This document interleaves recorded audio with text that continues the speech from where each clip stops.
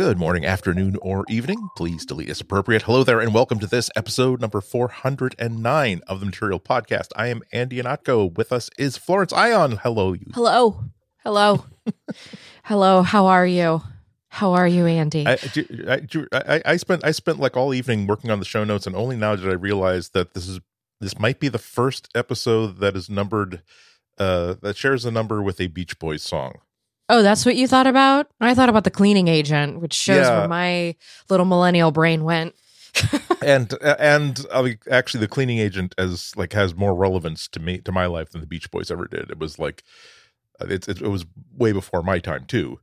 Like as terms of like actually listen to music, and also I seem to have a Beach Boys disability because I have friends, even friends my age and younger, who says, "Oh my God, Pet Sounds is like, forget about the Beatles, Revolver, and Sgt. Pepper. It's like the keynote album of the 60s, nay, the 20th century, is the Beach Boys' Pet Sounds." And like, I'll listen to it, and I had the same reaction I did when it came out on CD, and everyone was excited that it came out on CD, so I bought it, listened to it on CD, and I'm like, but it's just an album of Beach Boys songs, you know, and to my ear, like, most Beach Boys songs are like 70% the same. It's like, going to the beach and surfing and having fun, going to the beach and the boat and having Is fun. that really all it is? To my ear, it's like they have all those like high pitched harmonies that are always the same. The production, like, they always record every song like the same, with like the same sort of like mushy reverb to it. Is it just because they perfectly packaged Americana? Because I feel like that's what it is. Is somebody just said, you know what, that's exactly how it should be packaged. That's how we should sell it. And so that's why it's stuck, and people have to now legitimize it decades later. No, over half a century later. I have read so many articles and like reviews about I'm going to explain to you. I'm going to put Pet Sounds in context for you, because only an experienced musicologist like myself, who has the full, could see the entire history and the entire panoply, can really explain and understand it. And it's becomes like anybody who's trying to like an art critic who's an art historian is trying to write about Lichtenstein, and trying not to say, well, he saw art that other artists did in comic books, copied them absolutely line for line, didn't credit the original artist, let alone pay them for the tens of thousands, turning to hundreds of thousands or millions of dollars he sold his ripoffs of their original art form for. And then, because he felt as though he had not insulted those original artists enough, he basically said that what they had produced was absolute trash, but by transforming it into fine pop art, he had elevated it to something that could be hung and side by side with anything in a museum. But if you're an art historian, you can say, let me put this in context for you. The vision. Now, to the layperson's eyes, yes, he just simply ripped off a piece of art that other people. But let me talk about the diaspora of the East Village. Of like, no, he just ripped people. And so I appreciate the people who've studied and thought a lot about this, but I've not seen anybody who can explain to me why Lichtenstein is not just an absolute horrible, washed up thief. Or why, again, if you like Pet Sounds, if you think that Pet Sounds is the most brilliant album ever, I'm legitimately happy for you. You don't have to try to convince me that like I'm wrong or that you're right. You don't have to defend like liking what you like. But it's like, it's the same thing where I read all these pieces. Oh, wow, maybe I've misjudged it. And now because, you know, Spotify means I don't have to like go out and buy the CD again. It's like, okay, I'll give it another listen. And it's like, again, they're surfer boys who are going to the beach and hanging out with girls and singing harmonies, and they're cartoon bears, and they solve crimes in between doing their pop song. I don't get it. So that's all. I also don't get it because the Beach Boys are like one of those bands that have a lot of really unfortunate blind items. Okay. There's a lot of dark stuff out there about them and their time off the stage. Okay. And by the way, listen, this is a serious journalism podcast, but sometimes, yes, I know I get a little into the theories, and it's because I do hang out on that side of the internet, not that side of the internet, but that side of the internet where the conspiracies are okay and normally don't hurt anybody. But in this case, I've started to hear things also about, what's his face? Uncle Jesse. John Stamos. Apparently, there's been some nasty stuff that's been coming out about him when he was on the set of Full House and some of the things that he did. So I'm just saying that it seems by association, if you are guilty by association and this is something that you allow in your circle, I'm just assuming that the blind items have, it's like smartphone leaks, right? Like eventually you start hearing the same leak over and over again that it becomes true, right? So it's kind of the same for blind items. And you don't have to protect quote Uncle so-called Jesse. I'm not protecting him. Who when I first was introduced to him was a up and coming rock star character on a soap opera called Blackie. I that's all I remember because I was pretty young at that point. What a trope! What a trope to put yourself into as an actor, like wannabe rock star. He was, he was monetizing that hair. He realized that he had a saleable asset in the fact that he had thick, long, luscious '80s like hair. Genetics, exactly, right genetics, and it works just fine. But yeah, I read that he temporarily got those adorable like infant Olsen twins fired. That's what I read. Because and I know of the Beach Boys, not because like my immigrant parents did not listen to the Beach Boys. I know about them because of Full House, because they were on primetime TV playing concerts for what we found out were the Olsen twins. Right. Oh yeah, that was the version of the Beach Boys that the only actual Beach Boy was like Mike Beach Boy, like the bastard Beach Boy, who was kicking out like other Beach Boys for not like falling in line. I don't know. Really? All I know is you're like all I know about the Beach Boys, like as where there's smoke, there's fire. Yeah. It's like they invented reality television, like family dynamics, but they did not have a reality television industry around them to film it happening, and so they could monetize it and then get their own like individual perfume deals. So that's how that thing imploded.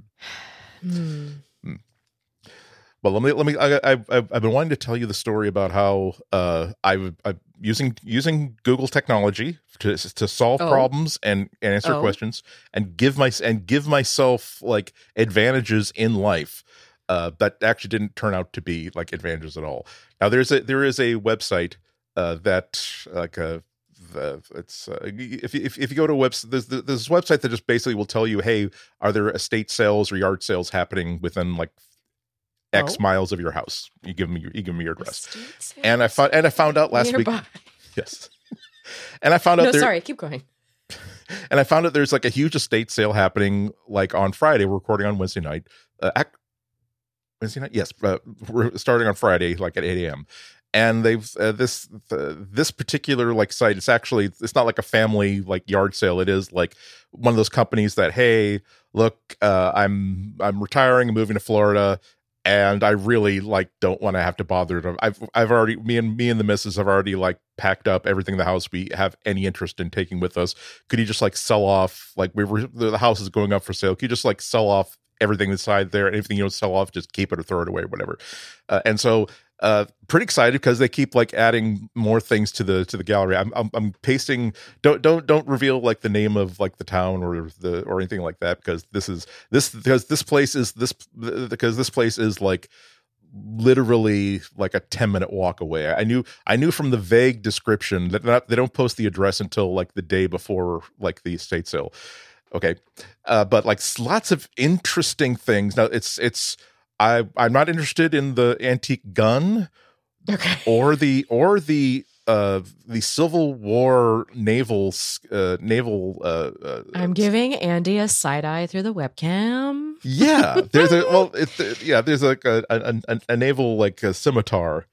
It looks to be a genuine one because there's enough detail like in these detail pictures. You can do Google searches and find out. Oh, well, actually, that's an actual. By the way, this is literally just a dump of someone's camera roll. Yeah, no, that's the you know how you hear that there's people who will go to like open houses just to take a look at what other people's houses look like.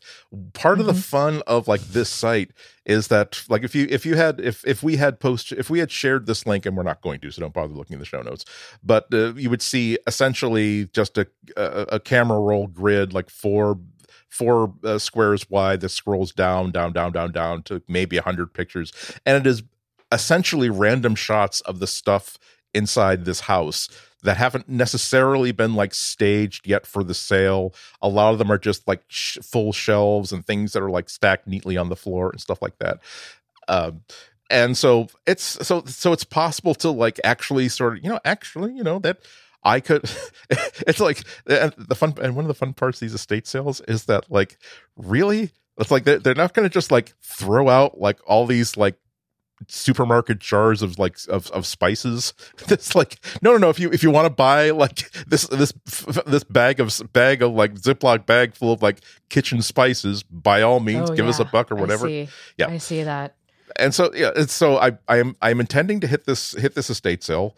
I have you've heard me describe like this neighborhood, and one of the quirks of it is that a lot of the people are like, there are a lot of like people who have sort of a carefree attitude towards like expensive things and money. So like one of the best what's estates. That like?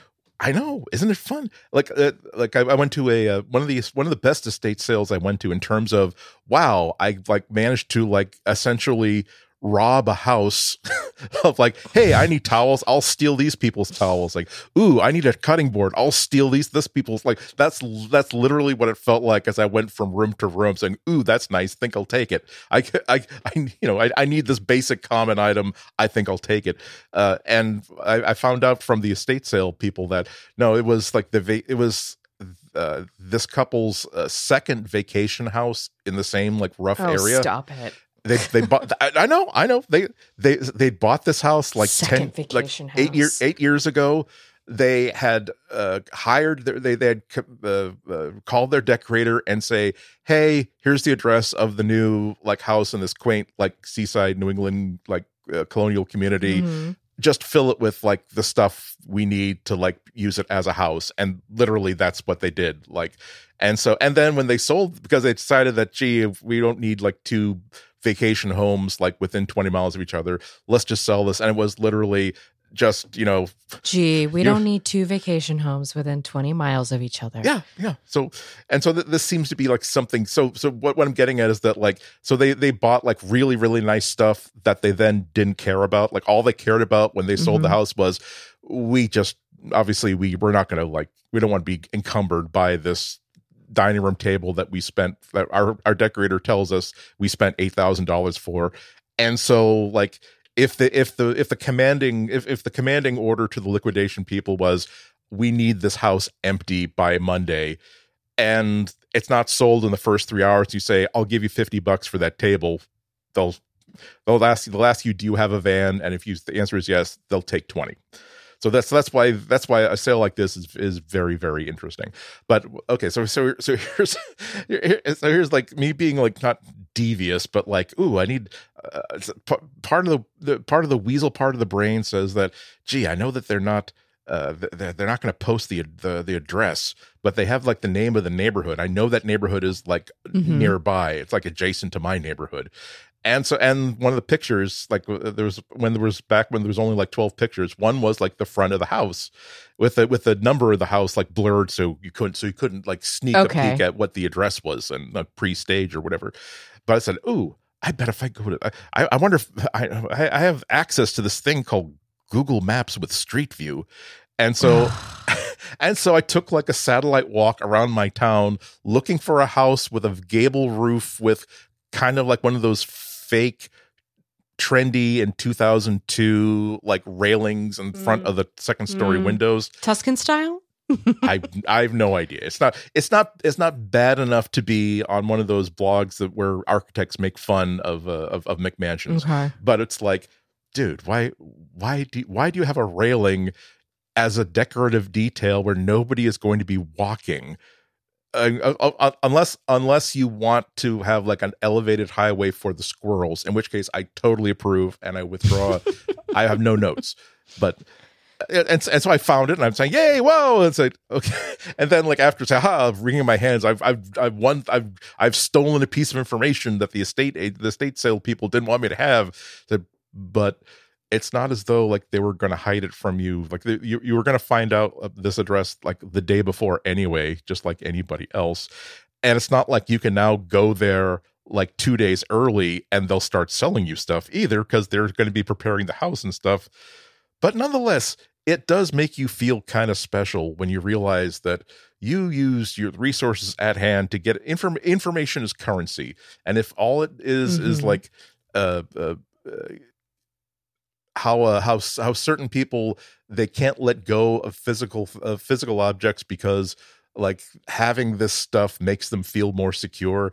I have more information, which makes me feel more secure, particularly if it's a piece of information that not necessarily other people have.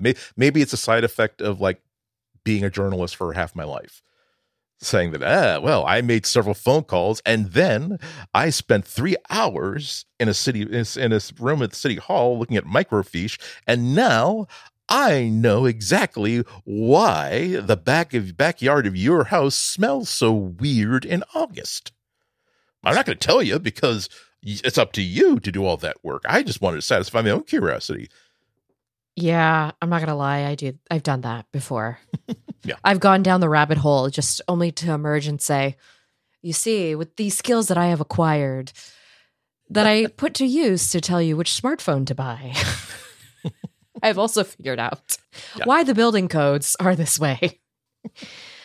But I just want to, by the way, if you do end up going to this estate sale, because I was looking through some of the photos, there's 3 leather purses that are tan. Let me know how much that costs. It was like in the $30 range.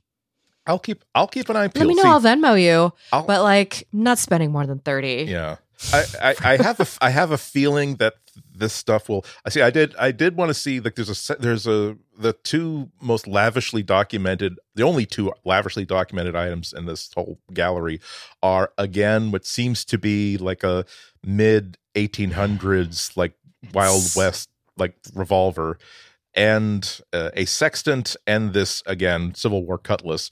And I don't need a cutlass. I don't want a cutlass. But if I could get that for $5, it might be a fun thing to have on the shelf.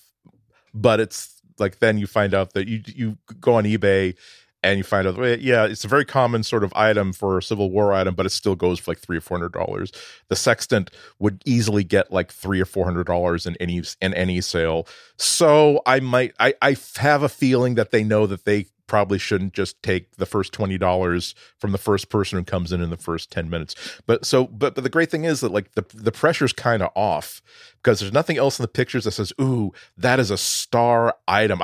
I know for a fact that's a first edition so-and-so that I could easily get, like easily goes for $5,000 and almost nobody knows what it is. It hasn't like really been publicized yet. And so there'll be like 8 losers like lined up a half hour before and running to find what seems to be the upstairs bathroom and the linen closet to grab this one thing.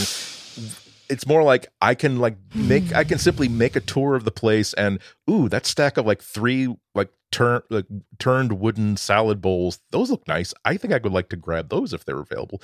The other thing. Okay, so now that I have the address, I say, okay, but who lived there? And so that getting the address led to the name of a person. He did all this through Google, by the way. All this through Google. So again, combination of convenient and creepy. That's the signature of Google apps and services. So find out that he is an engineer. He's like 70 or 80. He's a like had a 30 or 40-year career as an engineer. He used to be in the Navy. Okay. Maybe that's why he has like the sextant and the cutlass. And he also used to be a professor at one of the local like state colleges. And so now that raised the stakes that made things even more interesting for me, because if he's and there's nothing really standout interesting in this collection of photos that make you think that this house was owned by an engineer. But that's now making me think that if while everybody's fighting over the linens and fighting over like some of the furniture and fighting over those half-used jars of like of bay leaves and stuff. Yes. If I can I bet if I like go right for like the garage or wherever there's just random boxes of crap, I might find a box that has just like a whole bunch of really cool old like protractors and slide rules, maybe like calculators from the mid 70s, like interesting instruments. That's what would make me very, very happy. And so, and the kind of stuff that would be like, if you put it on eBay, when you put something on eBay and you label it as what it is, if all there needs to be are 3 people who are interested in it, and that's always a possibility on eBay. Whereas at an estate sale, it's like, well, what are they rulers? Like, oh no, they're like slide rulers. What's that? A pepper mill? No, it's kind of like an old fashioned mechanical calculator. It's like, is it made out of metal? $10? Great, $10. And I've just got like $700 Curtis calculator for like $10. Yes. The only way I could possibly afford it. So it's. So what I'm saying is that this is why you go through the trouble. That's why you go. Well, it would not be worth like my driving like a half hour to. Even when I had a car, I would not drive like an hour to like with circles and maps of where the yard sales and estate sales are. But it's like if something's happening, that's the reason why I try to get up early on Saturday and at least get out on the sidewalk to the corner and see if there are like sheets of poster board like nailed up to any of the phone poles saying, hey, there's a yard sale like nearby today. I will walk a half a mile to a mile to go to a yard sale or an estate sale. Yeah. Because then you get your steps in. Exactly. And then at the end of the day, Google Fit goes, good job. You met your heart goal for today from the American Heart Association. Which is, by the way, on the recommendation of a bunch of Japanese scientists. I learned recently. Okay, sorry. Never fight when you're proud of yourself for like doing things that are like nutritionally or like health wise smart. I know, right? Never fight. Oh, look! I'm basing my diet strictly on the food pyramid, like the advice of the government. Like, and then you find out that you do know that wasn't what the actual like board of advisors advised the food pyramid to be. When the food industry saw what they were telling people not to eat anymore, they lobbied really, really hard so that like the bread industry and the sugar industry would be grains. So that's how when you find out that all this time when I've been drinking 4 glasses of water, there have been a bunch of like Spanish research scientists from 1963 who are having a good laugh at my expense. Okay, that's pretty much how my life goes. That's fine. Speaking of how our lives are going, I Google had their quarterly earnings call yesterday, and I had to spend part of today reading and through God all bless of it. you for parsing all that. Thank you so much for doing that, because I've been reading the headlines that have been coming in, and a lot of them seem way too optimistic. For a company that just laid off a lot of people. Yeah, has been on like a heck of a press tour. Oh God. My day today, I swear, dear listeners, we will get into the show, but my day today was, and again, I'm not a business reporter, I'm not an economics reporter, so I have to go through, I have to really refresh myself every 3 months on what this terminology is, why this is important, but this is not important. And on top of that, there was a new bill introduced into the Senate that's completely relevant to a topic that I'm going to be discussing on WGBH tomorrow. So then I had to go through like 60 pages of like draft legislation on the same day. And we're not going to talk about how much or little or any sleep that I got last night. So we'll just pull on. Venmo Andy for cake. Oh God, please. If you can figure out how to do so, I'll be part of the pilot program if it means that I get maybe cake, even if it's mostly a fail. So we'll be talking about that with the outlook, not just the outlook is for Google, how well they did over the past quarter, but also how they're putting on a brave face, or at least a proud face, or whatever. Also, you know how like a whole ton of Chromebooks got bought and bought by schools during the Corona lockdown. Remember when it was hard to find one? Yeah, and so an agency decided, hey, let's see how well that bumper crop of Chromebooks are doing now that they're 3 years old. They're displacing Air still. They didn't like the fans run. They didn't. It's they're still physical objects. That's something. All this and a couple other topics that I'm sure that we'll get to, and we'll get to that right after this break. Well, money makes the world go around, but earnings calls, they have nothing to do with money. They have to do with things. Investments. Numbers in databases that seem to mean that it's okay to like buy the name brand corn chips instead of like the stuff that comes in a poly bag. I have no idea. But yeah, so the earnings call was just yesterday. Actually, a very good, a good quarter for Google as things go. Let's talk about the numbers. Really, what we want to get to is the Q&A. Where Sundar Pichai and the chief financial officer and another vice president basically have to answer questions from analysts, and it's always kind of interesting. But yeah, they put a lot of work into these charts and graphs. You know, they were up with a graph paper and the ruler and the Crayola markers all night long, making this lovely presentation. So we should at least take a look at this, or at least in my case, repeat stuff that I've found written by people who actually know how to read these things. It was a good quarter in that they were up, they were profitable. Of course, they were always profitable, but the numbers were way better than analysts predicted they would be for first quarter of 2023. However, that's not quite as good as it sounds, because the analysts were giving Alphabet like a huge mulligan because they were expecting the ad market to decline even worse than it had in previous quarters. So basically, things declined, and not as fast as analysts thought they would, or to their credit, Alphabet was able to deal with it better than analysts thought they would. But again, they're fine. Growth is largely to Google Search and Google Cloud. That was the actual like good news. Every 3 months we talk about Google Cloud. It's a huge success. It only lost $500 million instead of $750 million as it did last quarter. It actually showed a profit. It's ended the quarter $191 million in the black, compared to losing $706 million in the first quarter of 2022. So God, that's so much money. So yes, I mean, I think that someone is going to, some department at Google is going to be sent out for donuts on Thursday to celebrate. At least. First quarter revenue grew 3% year over year. Again, Wall Street had expected 1% growth, so hooray. Earnings per share fell 5%, which was a less steep of a decline than the 14% that analysts had projected. It's kind of like getting like a D-, but your parents like take you out to Chuck E. Cheese anyway because they were really expecting you to fail. It's not great.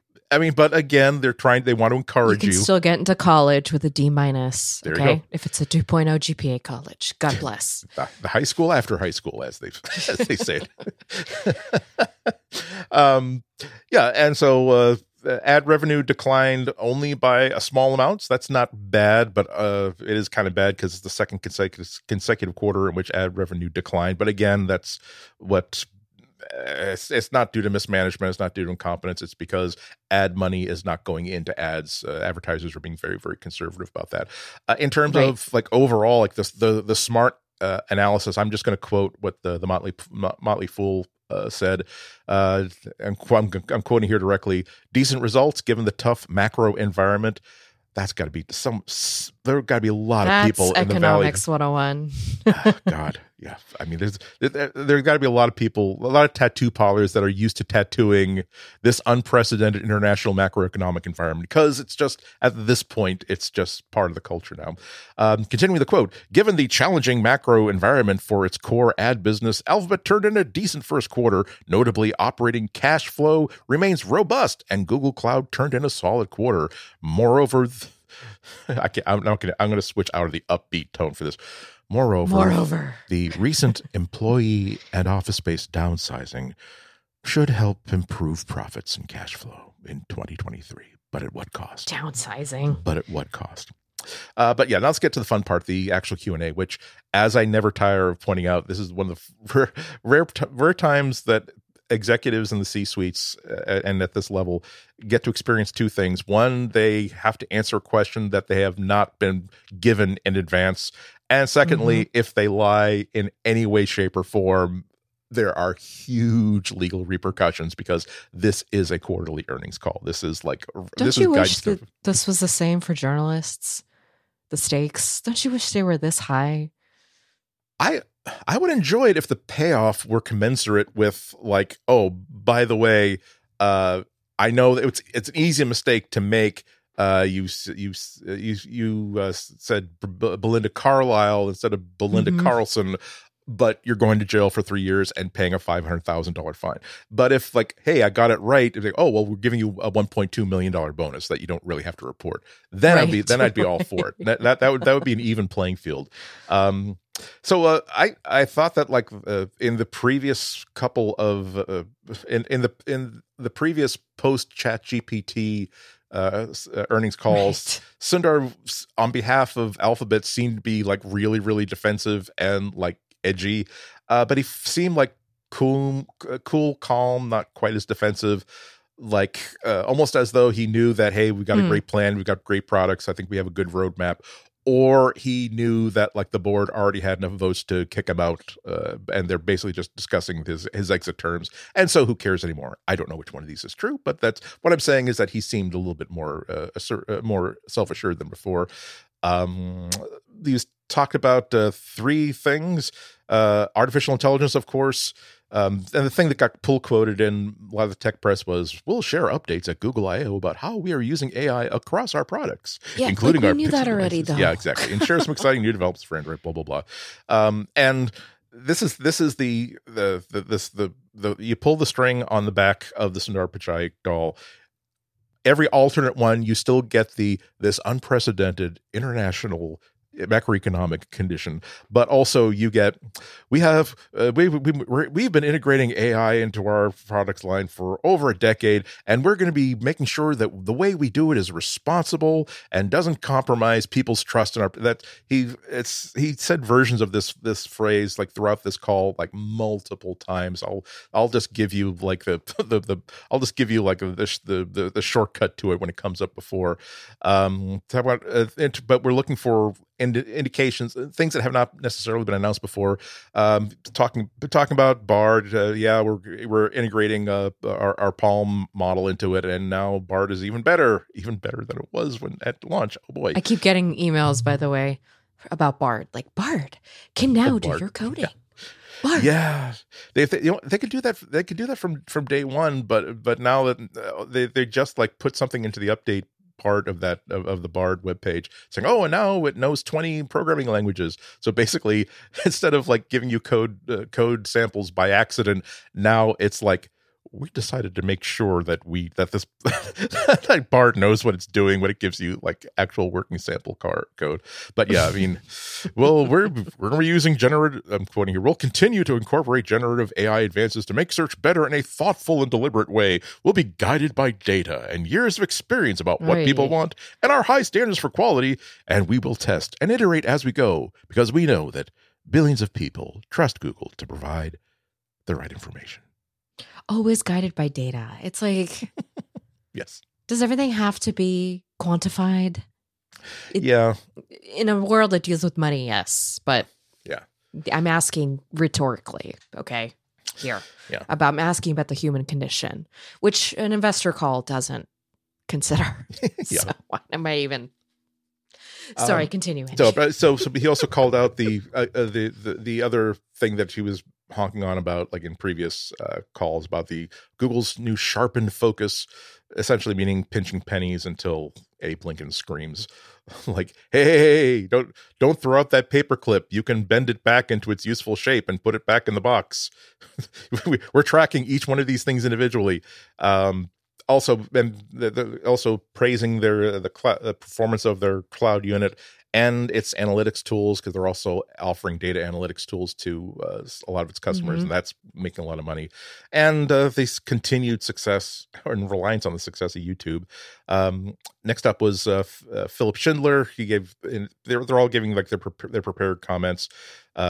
Usually Philip Schindler stuff is talking about, like, he's the sales guy. He's really talking about here's what we're selling to people. Here's what they're buying from us. Here's, like, the stuff we can't keep in inventory because it's selling so well. And talking about ways that AI powered features and ads are being used. Again, talking about YouTube, focusing on shorts, engagement on CTV, and investing in our subscription offerings, and number 4, a longer term effort to make YouTube more shoppable. I think he said that like 3 or 4 times in a row now in calls, basically making sure that if there is something that can be bought anywhere inside the frame of YouTube video, there has to be, they're desperate to get a way to, like, connect that to Google Shopping so that they can close the sale right through that video or something.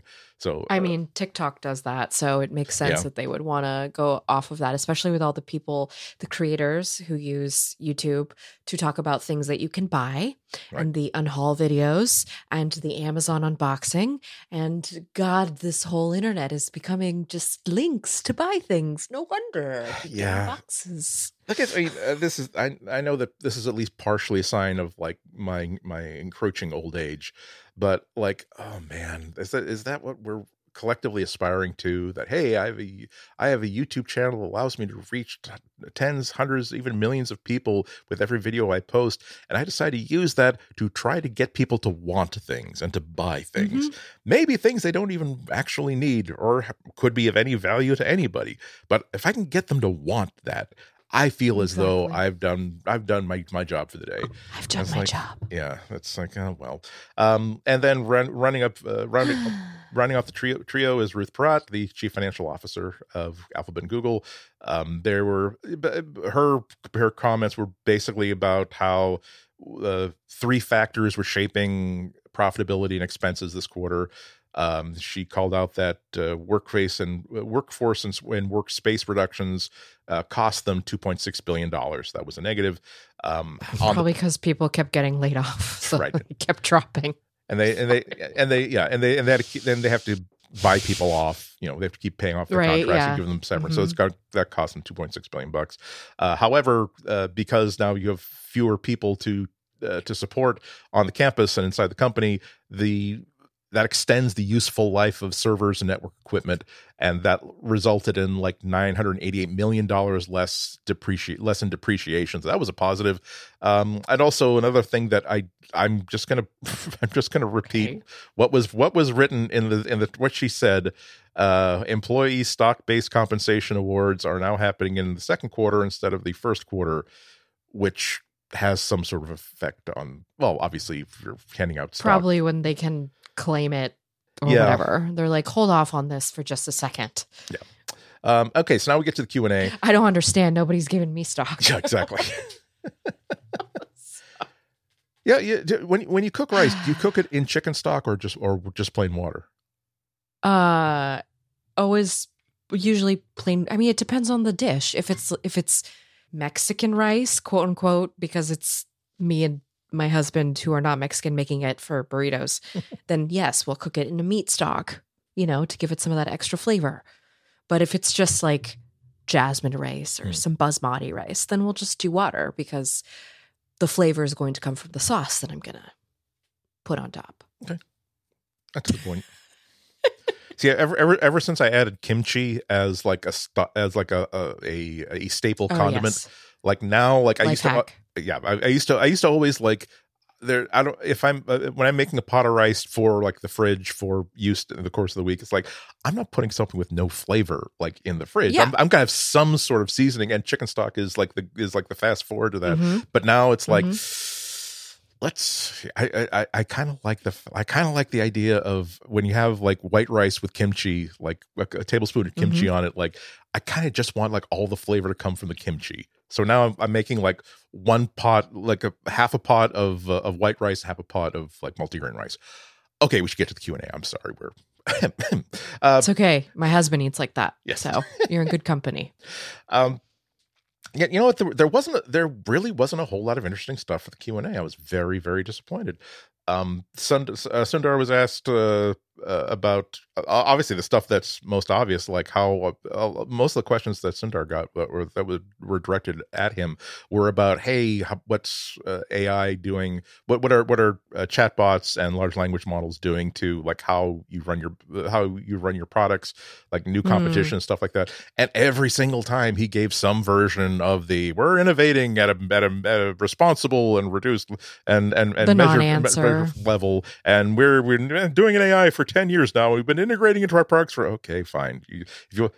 I know that this call is being recorded. You can't just tell me to blank off, but seriously. You know what? At least you know we're on Google Meet. At least just like give me the finger so I know that I don't have to take notes at this point, because you're not going to actually tell me anything. So yeah, that was a softball non-answer. One analyst. I'm cutting and pasting. I'm not like I'm trying to make fun of these people, but now that I have the words in front of me, like, hey guys, I will just ask a tough question. Sundar, you came up in the group that structured a lot of the Android partnerships from inception, and I believe possibly the iOS agreement as well. So how do you feel about Alphabet's ability to maintain the unit economics with these partnerships in light of Microsoft's ambitions to increase its share of paid search? Oh, brother.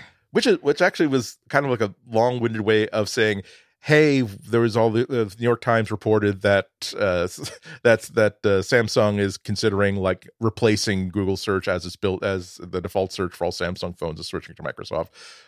Could you give us any guidance on this and how? And he basically gave the non-answer. And when we work with our partners, we work hard to create a win-win experience, and ultimately partners end up choosing us because that's what their users want. And that's always been what's helped search be widely distributed.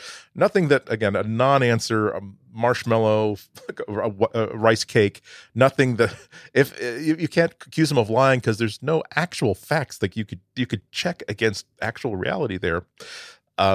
He was also asked, again, relevant questions that I really want him to be these executives to be asked in a you get sued if you don't answer truthfully. One of the big questions in the air for all of these large language models is that they cost a hell of a lot of money to run, and something 50 times more expensive per query than a simple like Google search. And that's also awful. Yeah, for the planet. Absolutely. And I need to have Stochastic Parrot's paper like actually like printed and bound, because I keep referring to it because this is yet another thing that that paper talked about. Like, and the thing is, these language models consume a huge amount of energy, and like all like industries that consume a lot of energy, like the very wealthy industrialized nations will benefit from this new technology. However, the bad effects on the climate environment will be affected by the entire world, including countries that are not quite so economically advantaged, and so they'll get all the bad stuff of all this consumption of energy without any technological advances. So how are you going to make money off of this, and how are you going to deal with the extra expense? And once again, we'll be iterating and testing as we go. I feel confident in our ability to drive innovation. Yeah. So the only one was addressed to Ruth Porat, asking about, again, cloud, which had a profitable quarter for the first time. So one analyst was asking, so does that mean that like the it's cleared the runway and now this is going to continue to be a profitable environment, or was this like a one-off? Is it going to be bumpy? And Ruth Porat basically said that, yeah, we can't really extrapolate like one quarter to the other way of saying, well, no, we could be in the red again next quarter, but essentially saying reiterating, as they've been saying all along about cloud, is that our focus is on long-term growth, and because this is not something you can just knock out and then this isn't a messaging client. It's not as though we can spend 3 months building it and then get rid of it and replace with something else 1 month later. I'm still bitter about Allo, but yes. Yeah, and I won't give Sundar's answer to this question because, again, it was a non-answer.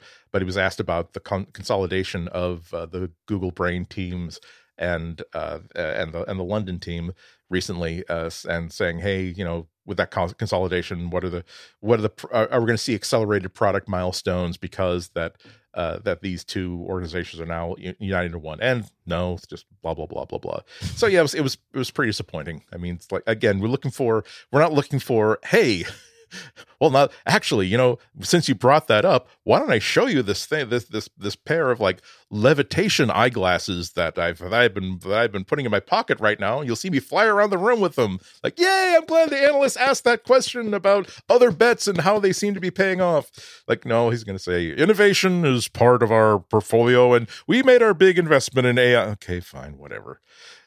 But yeah, so that was the earnings call. Again, Google gets to stay in business. They're not Bed Bath and Beyond. It's Fang. They will be fine. What I feel so sorry for everybody. I forgot about Bed Bath and Beyond, by the way. So did most shoppers in America over the past like 3 or 4 years. But now I feel so bad for like all the contestants or all the entrepreneurs, quote unquote, on Shark Tank, because their entire like pitch is about, hi, I've got a pretty tacky piece of like consumer merchandise that maybe, because it's so cheap to produce and it's so gaudy and colorful, maybe the sort of people who buy a lot of crap and garbage at Bed Bath and Beyond might buy at an impulse if one of you gets it stocked on an end cap or something. And now there's no place to sell it anymore. There's like, it's like their dreams are dead now. Okay, well, we're before we take a break, we're gonna one last little detail. Alphabet's board, also in the midst of all this, authorized Alphabet to make another $70 billion in stock buybacks this year.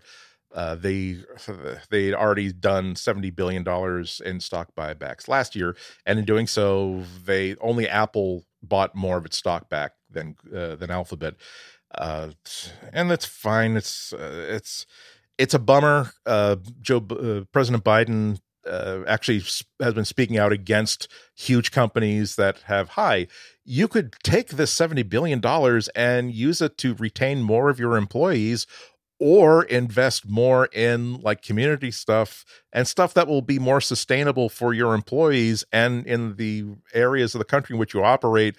Oh no, you're just going to use it to buy your own stock back to increase the value of all shares everywhere and make all of your investments. Okay. You could do that too, I suppose. So yeah, I mean, I know that that's a very, hippie, crunchy, commie sort of thing and naive thing to say, because it's not, Alphabet has always been profitable. When they talk about when they're firing 12,000 people and doing all kinds of cost cutting and focusing on like key products and key markets, it's not because, gosh, we can't keep losing money hand over fist like that. We're going to be out of business in 2 years at this rate. It really is that, okay, I don't want to sound glibs, and I really don't know how to put this, but it's like, if you have taken a good look at what your goals are for the company for the next 5 years, 10 years, and realize that we have 16,000 more people on the payroll than we need to achieve any of those goals, okay, that's how things are going to go. And it's not as though they're going to say, hey, we're going to take the $70 billion and use it to keep these 16,000 people employed that we decided that we didn't know what to do with. I mean, I would like to think that they would come up with interesting and innovative projects that would require that kind of people, that they can, again, invest it in people and invest it in communities, and in doing so, invest it in your company, as opposed to, helping out people who were able to buy investment instruments in Alphabet and would like to get that profit out. There's nothing evil about that, but I'm kind of with Biden about this. That if stock buybacks stop being something that, hey, wow, the prices, the market is going in such a way that if we don't invest in our own use some of our money to invest back in ourselves, we are basically turning up our noses at free money. We'd be fools not to do this. When it becomes part of the status quo, that, hey, look, if we've got if we can free up $50 billion by firing people or by making people rinse out their paper coffee cups from between one shift and another, and in doing so, increase the value of our stock, that's exactly what we're going to do. So it's kind of a bummer. So we can reflect on that. Perhaps, again, hum a Beach Boys song in your one of the good ones about surfing. Oh, Lord. One of the few. I think there are cars and surfing. One of the two. And think about that during this break. Well, before we go, let's talk about those Chromebooks that all the school systems bought during the coronavirus lockdown. Gosh. Yeah, it's not good. U.S. organization, U.S. PIRG, nonprofit, basically did an analysis of all of these churn report. Sorry, it's called the churn report. No, they called the report Chromebook churn.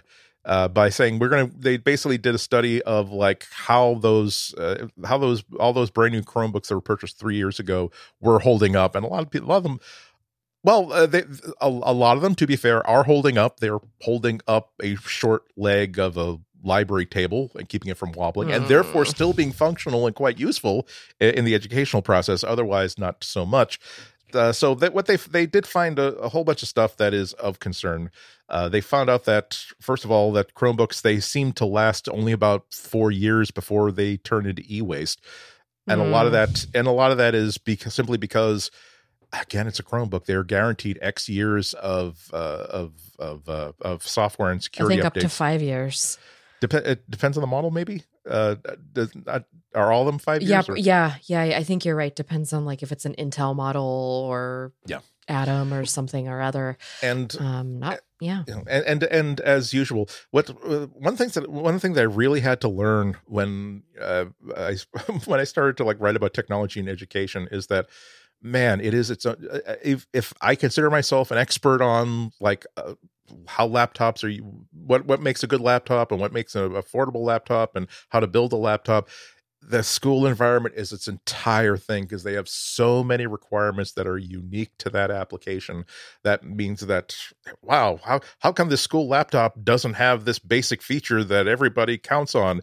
Well, because if you allow students to have access to that, they will ruin this laptop really, really quickly. Or because a lot of this stuff has to be used in state testing, and there are specific requirements for what laptops they can use in the testing room to have these standardized tests with. And that brings us to one of the reasons why a lot of these things have to be junked. That once these Chromebooks stop getting software support, stop getting security patches, oftentimes this means that Chromebook can no longer even access state online testing websites. So they just simply can't be used anymore, even if they're completely functional. And the expiration date, so to speak, it also means that if a school tries to save money by buying used Chromebooks from another source, again, maybe they were able to buy a whole bunch of $250 Chromebooks for $100, but the fact that they're 3 years old means that they will expire now in 1 year of classroom use instead of 4 years. So that's not quite so much a lot of savings. They also made a big stink about how costly and difficult, sometimes obnoxiously so, these things are to repair. Manufacturers, they don't make replacement parts readily available. So that means that either the tech department of the school system has to have a really well organized graveyard of broken machines to harvest replacement parts for, or they have to pay through the nose to get these replacement parts wherever they can find them. The report says that they surveyed 29 different Chromebooks and looked at the keyboards of them. That's something that you could expect in a classroom environment or being used by a 10-year-old might need to be replaced. 10 of those 29 Chromebooks, to replace them cost $89 or more, which would be close to like a third to a half of replacing the entire thing. 11 Chromebooks of those 29. There's a standardized test that they relied on about that. I think the French government has a 20-point test for repairability, and Chromebooks, 11 of them scored 3.3 out of 20 in terms of parts availability, compared with 9 out of 20 for non-Chromebooks. And then they got to the obnoxious parts where, like you can maybe you decided, hey, we're going to buy nothing but Dell Chromebooks, nothing but Dell, nothing but Dell, nothing but Dell. And then like you get them apart and you find out that you bought like identical models 1 year apart, but for some reason you can't simply swap the battery from one to another. Oftentimes they call out like the Dell difference between the bezel, the screen bezel on the Dell model 3100 and the 3110. Cosmetically, they're practically identical. It's just a screen bezel. It's not as though they're housings for sensors or anything else. And it's as if Dell arbitrarily decided to put extra notches and cutouts on the bezel of the 3110 to make sure you couldn't simply swap screen bezels with a 3100, even though it's the exact same size and shape. So yeah, it definitely. I don't know if it's like. Remember the famously the book about the Corvair car of 1960s, just unsafe at any speed. That was an indictment of how unsafe American cars are in general. And Ralph Nader and his team, more or less, it's not as though the Corvair was necessarily the unsafest car and the most scandalous car that's being sold by the auto industry. It was just a good example upon which to explain how badly American cars are made. So for all we know, this is an indictment of how laptops are made for schools in general. But yeah, it doesn't make Chromebooks look like a cost-effective and agile solution. And that's kind of been part of their reputation, that hey, we make these laptops that are compliant with every regulation that your school system has. They are cheap and affordable. They're easy to maintain. But if unlike walking into like a Mac computer lab and seeing and being, oh my God, I can't believe the way these children live. They're still using white polycarbonate unibody MacBook iBooks from like 13 years ago. Instead of saying, wow, these things are so durable and so easy to repair that it's 13 years old and they can still be used, as opposed to, no, it's air soluble. So you kind of want to get them into a bucket of sand before the wrapper around the lithium ion battery like dissolves into air and the thing explodes. Not a good look for the Chromebook. Also, can we just talk about the fact that all these school districts spent like all of this money that's already so limited, especially in the US, as you all know. They spent it on these programs to bring in these Chromebooks, get a laptop for every kid. And like, it's these, I'm sorry, crummy laptops that aren't very high powered, that aren't repairable, with a school IT department that maybe doesn't really have the funding to keep these things updated in some sort of like hackneyed way. Right. You know, nobody has time for that anymore. And so I don't know what the solution is at present. You know, I think, but and again, I hate to sound like a hippie, but a lot of the problems that I see and read about in reporting about problems with public education in the United States comes down to, what if we gave them more funding and also gave them by region the ability to solve the problems that they are uniquely experiencing. And I know that's not a blanket panacea to everything, but it's like the desperation that so many schools districts are in, simply by virtue of the fact that these kids, the ones that need education the most, because here's how dumb these kids are. These kids are so dumb they chose to be born to poor parents who rent in a part of the in a town that has very, very little tax money, property tax money available. That's how dumb they are. And so, well, no, that they need educations. And so, and yeah, I don't know. And hey, I know what the solution is. Let's take, not only have we slashed the public education budget, but we're going to allow parents to take more money out of those limited funds to give it to private schools. And so, I thought the whole point of private schools is that, like, if you wanted to pay for it yourself, the state was like, okay, go nuts. If you want to buy education, we're not going to pay to have your kids put into a private school. Oh, it turns out that we are. Okay, I'm sorry. That's living in America. Oh my God, that's such a great way to end the day. Thank you. You've changed. I'll tell you why. So I was up really, really late last night because sometimes, unfortunately, I just have problems sleeping. Not anxiety or anything like that. It's just that my brain is not going to wind down on its own. And so, like, all I can do is like lay in bed and wait to be mugged by sleep. And like, basically, what a way to describe it. That's how it is. Sounds sometimes satisfying though. Yeah. For some reason. So I was going through some sort of internet rat hole, and I was reminded of the existence of James Brown, whom I love, but I haven't done like the really deep dive. And so I came across, you know that he did like his 1963 the best James Brown albums are not like most of his records were released as singles, so most of his quote albums unquote are just like compilations of singles. The best albums that he released were like recordings of live performances, and one of the best ever is like 1963 performance at the Apollo Theater. And then I find out that he did 3 different like live recordings at the Apollo Theater in like 1962, 1965, and like 1970, 1971. And of course, so I'm laying in bed listening to hour after hour of James Brown performing live. And so and so I was, by 10, it didn't help me fall asleep. Okay, yes.